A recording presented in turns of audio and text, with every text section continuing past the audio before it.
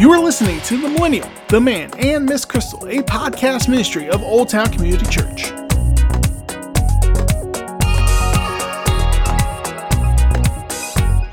Here are Pastor Phil, Pastor Brian, and Crystal.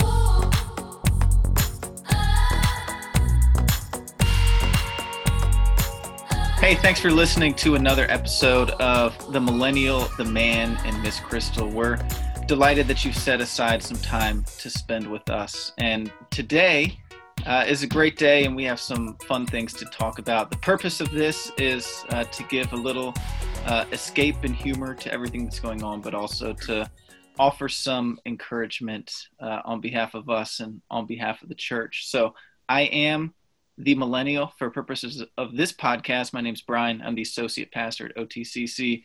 We are joined by the man, Dr. Philip Faig. That's me, the man. I don't have any elaboration on my introduction this week.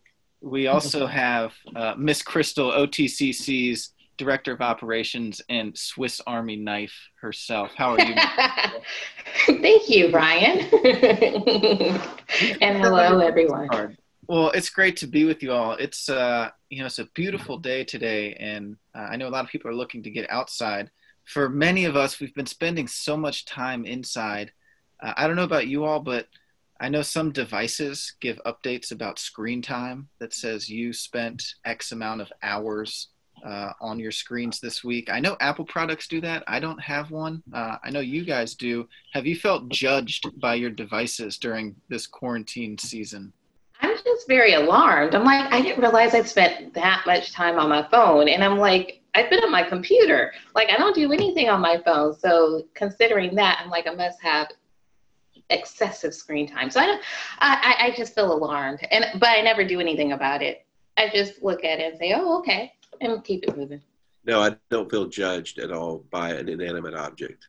May we all have that response. See, I've been told that these Apple notifications of screen time by several people that they hit on Sunday morning. So hats off to Apple for helping hit people with this conviction of their addictions right before worship so that they can enter worship with a posture of honesty, seeking forgiveness for all of those hours spent doing who knows what. Or they choose not to go to worship so they can cut down on their screen time.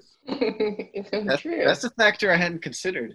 But I think those numbers can be deceiving. I know in my household, I am using my phone to play music on Amazon Music many hours a day. Everything from modern hits to throwbacks to lullabies. I am using my phone screen a lot playing music. So I think any figures like that need to be taken with a grain of salt. So, Crystal, does that sound like an excuse or an explanation? That sounds like a great explanation because I'm going to use that as well. Yes, that's why I have so much screen time because of all of the music that I'm like blasting in the background. I love that, Brian. It's definitely an explanation. I've heard people also make the argument, and they said, hey, Google Maps is what's really contributing to all of my screen time.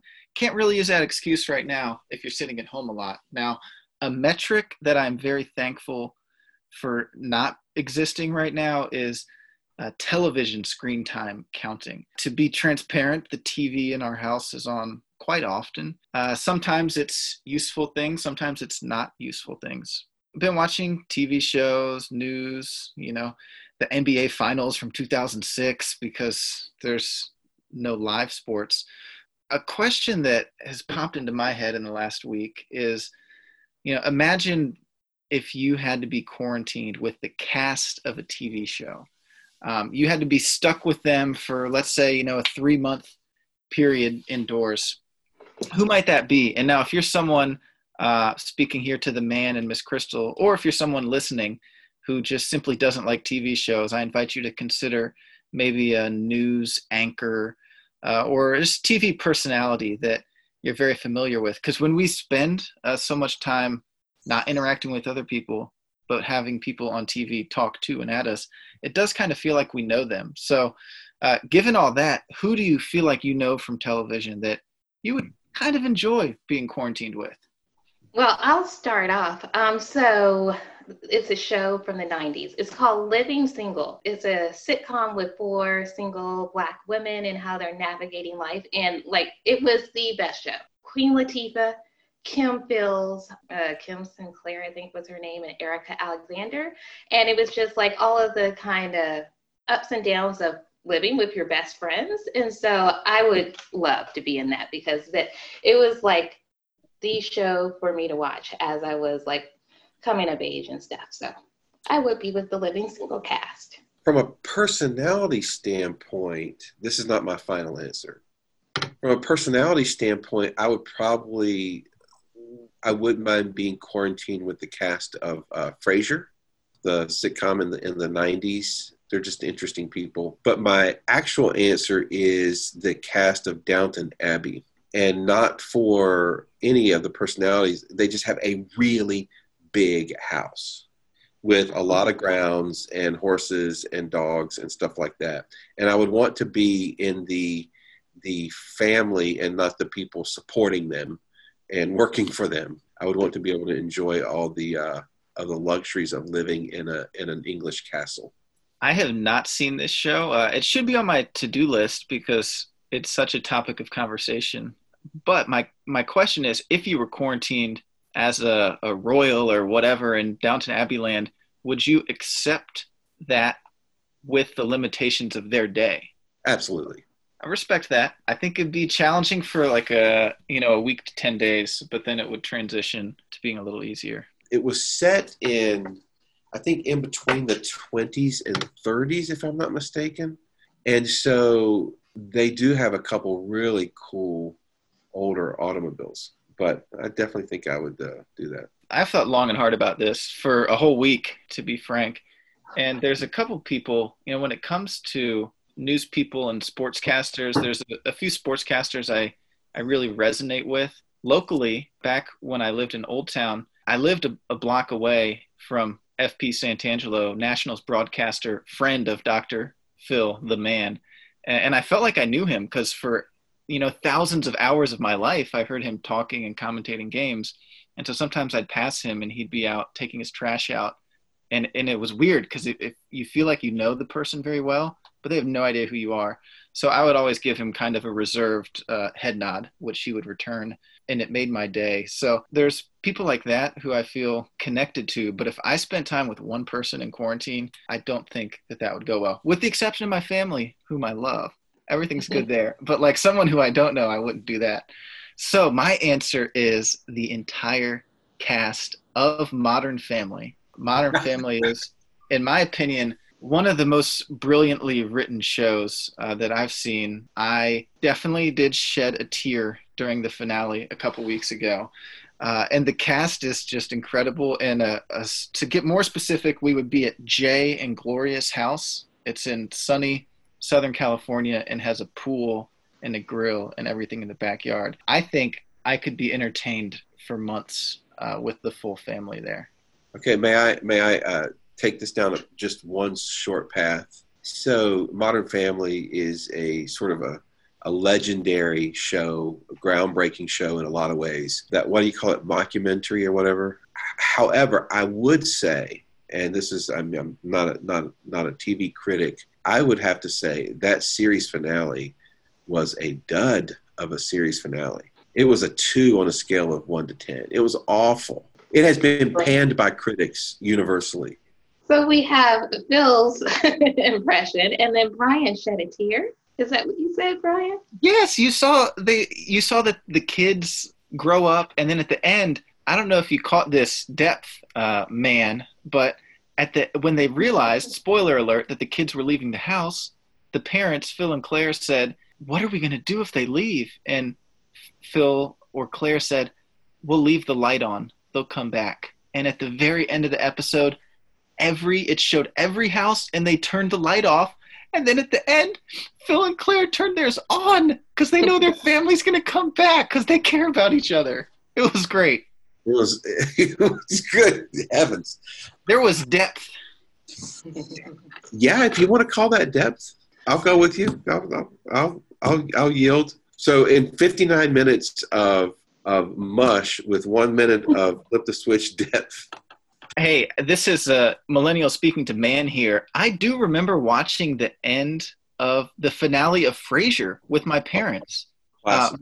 My mom loved Frasier, and I'm pretty sure Kelsey Grammer said something like, "I'll miss the coffees," or "I'll miss the somethings" with the handshake, and broke up and got emotional because while it's being filmed, it is something that does carry the weight of remembering everything that's been put into it. Do you remember what that line was from the finale? I don't. I remember the finale of Cheers and MASH. The finale to MASH, which I know is way. I mean, I'm not even sure I saw MASH live. I remember seeing reruns of it, although I was old enough. I'm not going to get into it now. Maybe we'll keep this debate going through the podcast. But I'll send you a link of top 10 series finales, and I guarantee you, Modern Family will be knocking on the outside of that door for a long, long time. Okay, that's fair. I will say I haven't seen that many. Now, the last episode of Frasier, the line was, "I will miss the coffees," from 2004. So I was, 13 or 14. I pictured myself younger than that when I remembered it, but that was a good finale. And you remember it. That's incredible. I do. Yeah. Part of me, and then we can get away from this, does miss the days where there wasn't such a oversaturation of the streaming market. And with television right now, we are absolutely drinking from a fire hose with all of these. And, when it was just network television and there was so many less choices, in 20 years from now, it'll be hard to remember certain finales because there's just such a range of shows people are watching. Yeah, I agree with you from that aspect because, I'll watch a complete series and I'll be like, oh, it's over. And I won't even remember like 2 weeks later that I even watched the show. I do appreciate HBO now because they still release their shows like, every week. And so I have to wait and anticipate. And I appreciate being able to anticipate certain shows and like knowing that I can't binge it all at one time. Oh, yeah. And like the OC on Thursday nights, you had to watch that to be relevant for lunchtime discussions on Friday. Love the OC. Hey, that's enough about TV, though. It's something that does help us fill the time. But on the flip side, I've really enjoyed hearing from people about things they're doing to better themselves or things that they're learning while they're staying home, things that they're intentionally trying to learn. So have you guys had any side projects aside from cooking, because everyone's having to cook, any side projects you're working on to help come out of this time with a skill you didn't have from the beginning? Crystal, you want to go with this one? Honestly, no. I'm not picking up any new skills. I feel like I have so many that are like kind of useless at the moment. But I think a lot of people are doing this now too, because I used to go and get my hair done at the dry bar every week, or, I would get my hair braided and I wouldn't have to do it. So I am missing my stylist team. And so I am learning, just different things with hairstyles. And this week I decided that I am moving into scarves. I don't have one on today, but I will. So I'm experimenting with head scarves. So that's the only thing I'm learning. I would also say my sister is a Pilates instructor. And so she, from time to time, has gotten on Zoom and done Pilates classes with us. So that has been helpful, like learning more about my body and how it should be moving versus how it currently is moving. I think what I am learning new is to be a TV critic. And so let me take my shot at it. What the Modern Family finale ultimately proves is what we've all known for years. The show should have ended years ago when it was better equipped to tie together all these subplots, characters, and themes. Now we're left with an ending that doesn't really want to be an ending. Maybe that's enough to casual family audience, but I have to believe modern viewers demand more. I'll grade it a C+. No, I'm kidding. I am honored to not be a critic enough to not like things that a lot of people like. Whether it comes to fine wines or television, why do you need to be in an upper echelon to know what other people should not be really enjoying? That's food for thought. So something new, I haven't had time yet, but there are a couple things that I've been kicking around that I would like to either learn or start again that I used to do. And I'll save those for if I actually do them. One addition to my weekly routine is I did subscribe to a year of The Atlantic and got the app and everything. And it's just, The Atlantic has a little more in-depth articles. They're longer. And so just taking a little more time to read through maybe some of the WHY behind the news, not just the news, if that makes sense. Don't really have a lot to offer. I respect that, and I think that you'll follow through with that and read the deeper why. Me, I subscribed to the New Yorker. Amazon offered it to me for like 3 months for 99 cents. So heck yeah, I'm going to take that deal. And I actually sat down with the New Yorker last night, and the articles are so long. I realize I sound like such a millennial. But one of the features in last night's article, in last week's magazine, was on Zoom calls and how people are navigating this new world. And I thought, I spend my days on multiple Zoom calls. I don't want to have leisure reading about the psychology of them. So then I just flipped through some of the cartoons in the New Yorker. I could pass it on to you all if you're interested, but I wasn't wildly captivated. For me, boy, have I been doing something to improve my life. And it's been met with mockery by everyone except my brother-in-law. Thank you, Christian in Boulder, for recognizing that what I'm doing is not wasting my time. And that is learning Celsius. Huh? Yes, you can do the math in your head to calculate what a Fahrenheit number really is as a Celsius number, but I want to know what that number feels like. So on my phone, on the top, I have the Fahrenheit degree. Right now it's 65 degrees outside, but I also have a widget that shows the Celsius degree. It's 18 degrees right now. So I would say right now, from like the Fahrenheit degrees of the upper 30s to the low 60s, I know what that corresponding Celsius temperature feels like. And let's just say my wife, Sarah, is really tired of hearing me respond to what the temperature is in Celsius. But it's something that after this season, I'll be able to walk away knowing Celsius better. Does it have any quantifiable benefit? Absolutely not. But I've been having fun doing it. What prompted you to do that? Well, I watch the BBC World News. That's my news channel of choice. There's just way less noise compared to what we have on this side of the pond. And their weather is always in Celsius. So I was intrigued by what those numbers meant. And I've always, known it existed and just kind of ignored it or done the math in my head. But seeing these North American forecasts that they do made me think I could do something about that. Okay, well, since you explained it, it makes a little more sense as to why it's a motivation for you. And that's great. So excellent.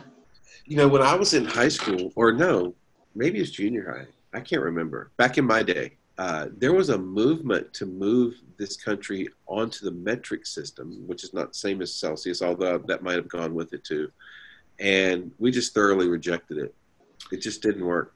I remember learning about that in some textbooks when I was in school. Yeah. But why didn't we do it? It makes so much more sense. But why didn't Britain go on the euro instead of the pound? Why didn't they? Downton Abbey resident? Just they wanted their own thing. We want our own number system. Go us, right? We're number one in a lot of things. Last question before we transition to some wisdom from the Reverend Dr. Phil. There's been a lot of talk about graduations and graduation ceremonies being canceled and other things happening. And the big headlines over the last couple of days have been about this digital, virtual, I guess you should say, graduation. The keynote speaker is Oprah Winfrey. So my last kind of topic of discussion, I'm curious, can you remember who spoke at any of your commencements? And if you could have cherry-picked someone, who would it have been? Now, for me at William & Mary, when I graduated, Robert Gates spoke. He did a pretty good job. When I was at Duke, I have no clue who spoke. I didn't even go to that graduation. But if I could handpick a graduation speaker, it would probably be someone who was funny, like a comedian or an actor with humor, because graduation speeches, I feel like, are very cliche with a lot of, kind of empty words that sound awesome, but I don't really know, how much substance is behind them. So I'm curious, can you guys remember who spoke at yours and who would be the best speaker? Well, I actually got to choose our graduation commencement speaker for undergrad because I was the class president. Hey, maybe we need to change this podcast to the Millennial, the Man, and Madam President. Sure, I was president once.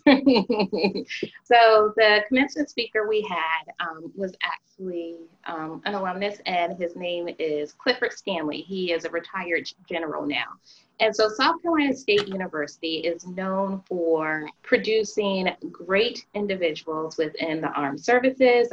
And in our circles, we call it the Black West Point. At one point, I think it's more now, we had 13 generals who had graduated from the university. So this is our ROTC program is really big. And so it was great to have. Like you're starting to sound like Cora and her defense of North Georgia or whatever it was. I know. I feel like that conversation that we had with Cora. But this really is a thing. South Carolina State University commissions more Black officers than I don't remember if it's still really accurate, but we commission a lot of Black officers. Do they have any more than any other HCBC or HBCU? Yes. Wow. See, you've always so I'm stopping on this for a minute because you've always sort of jabbed me and Brian for being competitive, but I hear a massive competitive streak coming out in you. Well, when it comes to like the things that I represent, yeah, I'm competitive over weird things. Like me and my sister, we're super competitive. We used to compete on who could brush their teeth the fastest. Like we would compete over everything. But I mean, I don't do that in public. But yes, I'm very proud of South Carolina State University. That's awesome.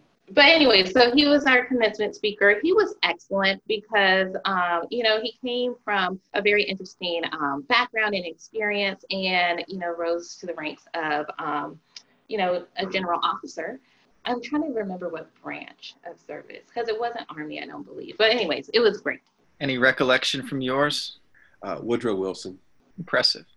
That's a joke. I actually graduated in the summer from JMU, so they just throw some administrative assistant in the registration department for summer graduation. And there's nothing negative about administrative assistants in the registrar's office. BTSR, probably somebody, a minister type.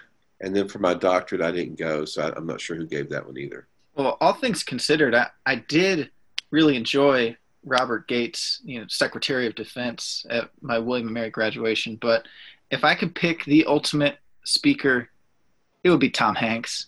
Tom Hanks just gives me the warm and fuzzies. He's America's dad. He's, yes, playing Mr. Rogers, but I think embodies that spirit in a sense. I think he'd do a great job as a commencement speaker if I had to pick someone. See, if I could choose someone, I think I would choose Stephen Colbert. That's a good choice, too. He's really smart, but obviously really funny. I'm sure our listeners right now have a lot of options going through their heads for people that they might want to be a hypothetical commencement speaker. And I think about half of them are probably saying, the man, Dr. Phil. So there we go. As we wrap up this episode of The Millennial, the Man, and Miss Crystal, we're going to give the floor to the man, Dr. Phil, to leave us with some encouragement and something to boost us out for the rest of our week. Bible verse I've been thinking about. I think many of us may struggle at times with seeing the end of this journey. I was talking to one of our senior adults yesterday, and I could tell that was a struggle of, just like, when is this going to be over? And that's, by the way, why we named our daily prayer thing, praying through the desert, is because, in a desert, you can't necessarily see when you're in the middle of it. You necessarily can't see when it ends. But there's the word of encouragement from Psalm 119, 105 that essentially says, thy word is a lamp unto my feet and a light unto my path. The comfort I take in that, and it's really maybe more of a challenge than a comfort, but that what God promises to give us through his word is enough light to see the step in front of us.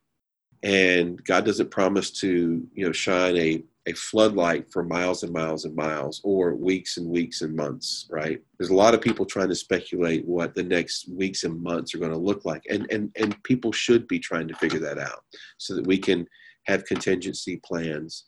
But what God promises us is that he will light our path. And what he promises is if we follow him on the path that he lights, it will all be well with us. We may not know what tomorrow holds again, but we know who holds tomorrow. We know that if we're following his path, tomorrow will be okay. And so I just want to leave that word with you. If you're like me, you're wanting to see down the road, and you're wanting to see what the next months and even the next year is like. But what God promises us is wisdom and grace for the day.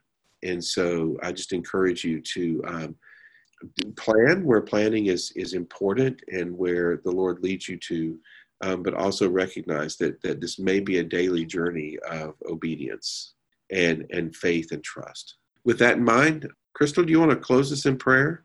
Sure, that would be great. Let us bow. Dear Heavenly Father, creator of all things, we come to you first thanking you for your love, your kindness, your grace, and your mercy. We thank you for the very simple and tangible ways that we can see you. We can see you through nature, through the smiles of loved ones, whether they're in our homes or that we're connecting with virtually.